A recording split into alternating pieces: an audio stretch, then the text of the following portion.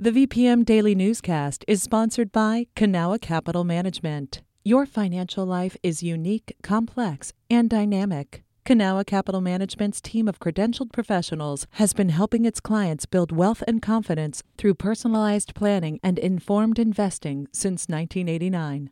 Learn more at cancap.com. That's KANCAP.com. You're listening to the VPM Daily Newscast, the recap of today's top stories in Central Virginia.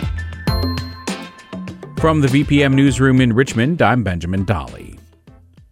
NASA Langley Research Center in Hampton has played a big role in the development of the Artemis I rocket, which is the first step in sending Americans back to the moon.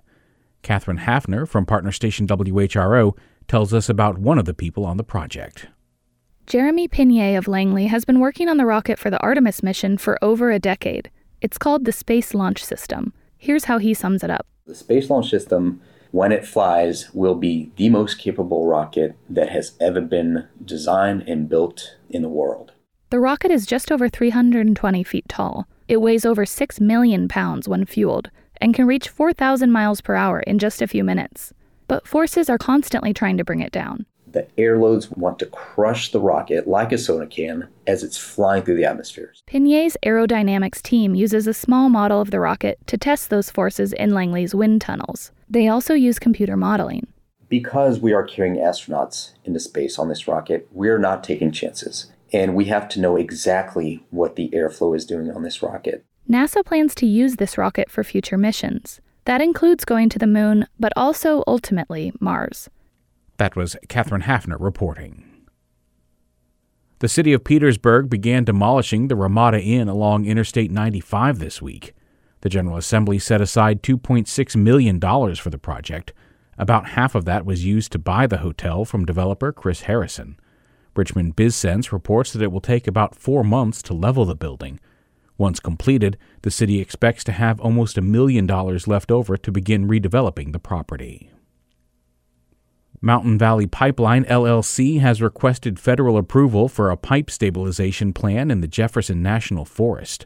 According to the Roanoke Times, MVP has left uninstalled pipes in the forest for several years now, as construction has been held up by permitting agencies and courts. The sections of pipe, each 40 feet long, are stored on wooden platforms, some of which have collapsed, falling down steep hills. Some who live along the pipeline's path are concerned the company doesn't have a similar stabilization plan for unfinished sections on private lands. Students starting at the Maggie Walker Governor's School in Richmond this week did not have to take an achievement test to get admitted. That's because the board eliminated it to help diversify the pool of admitted students. But the board kept the aptitude test, which is supposed to gauge a student's ability to succeed. Experts like VCU professor Genevieve Siegel-Hawley say this exam should also be removed in order to make admissions more equitable. If you really go back to trace the origins of aptitude tests, they are absolutely rooted in notions of racial hierarchy, rooted in the eugenics movement. Last year's freshmen didn't have to take either of those tests. They were waived because of the pandemic. Maggie Walker saw gains in the diversity of students admitted, more so than for the new students that started this week. Soon, book lovers will be able to expand their tastes at the Library of Virginia in Richmond. Can Brasserie, a longtime popular restaurant in the city's Carytown neighborhood, will be opening a cafe in the library's lobby.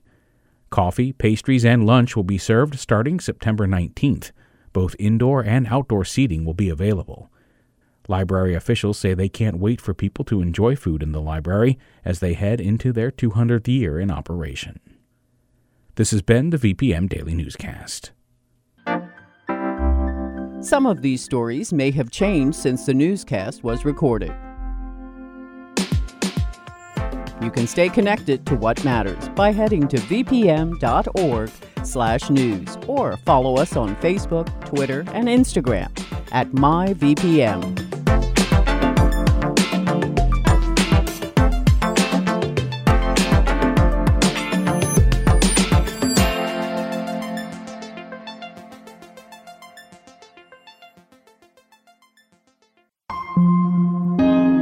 VPM.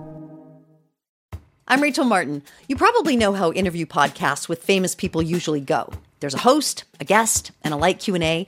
But on Wildcard, we have ripped up the typical script. It's a new podcast from NPR where I invite actors, artists, and comedians to play a game using a special deck of cards to talk about some of life's biggest questions. Listen to Wildcard wherever you get your podcasts, only from NPR.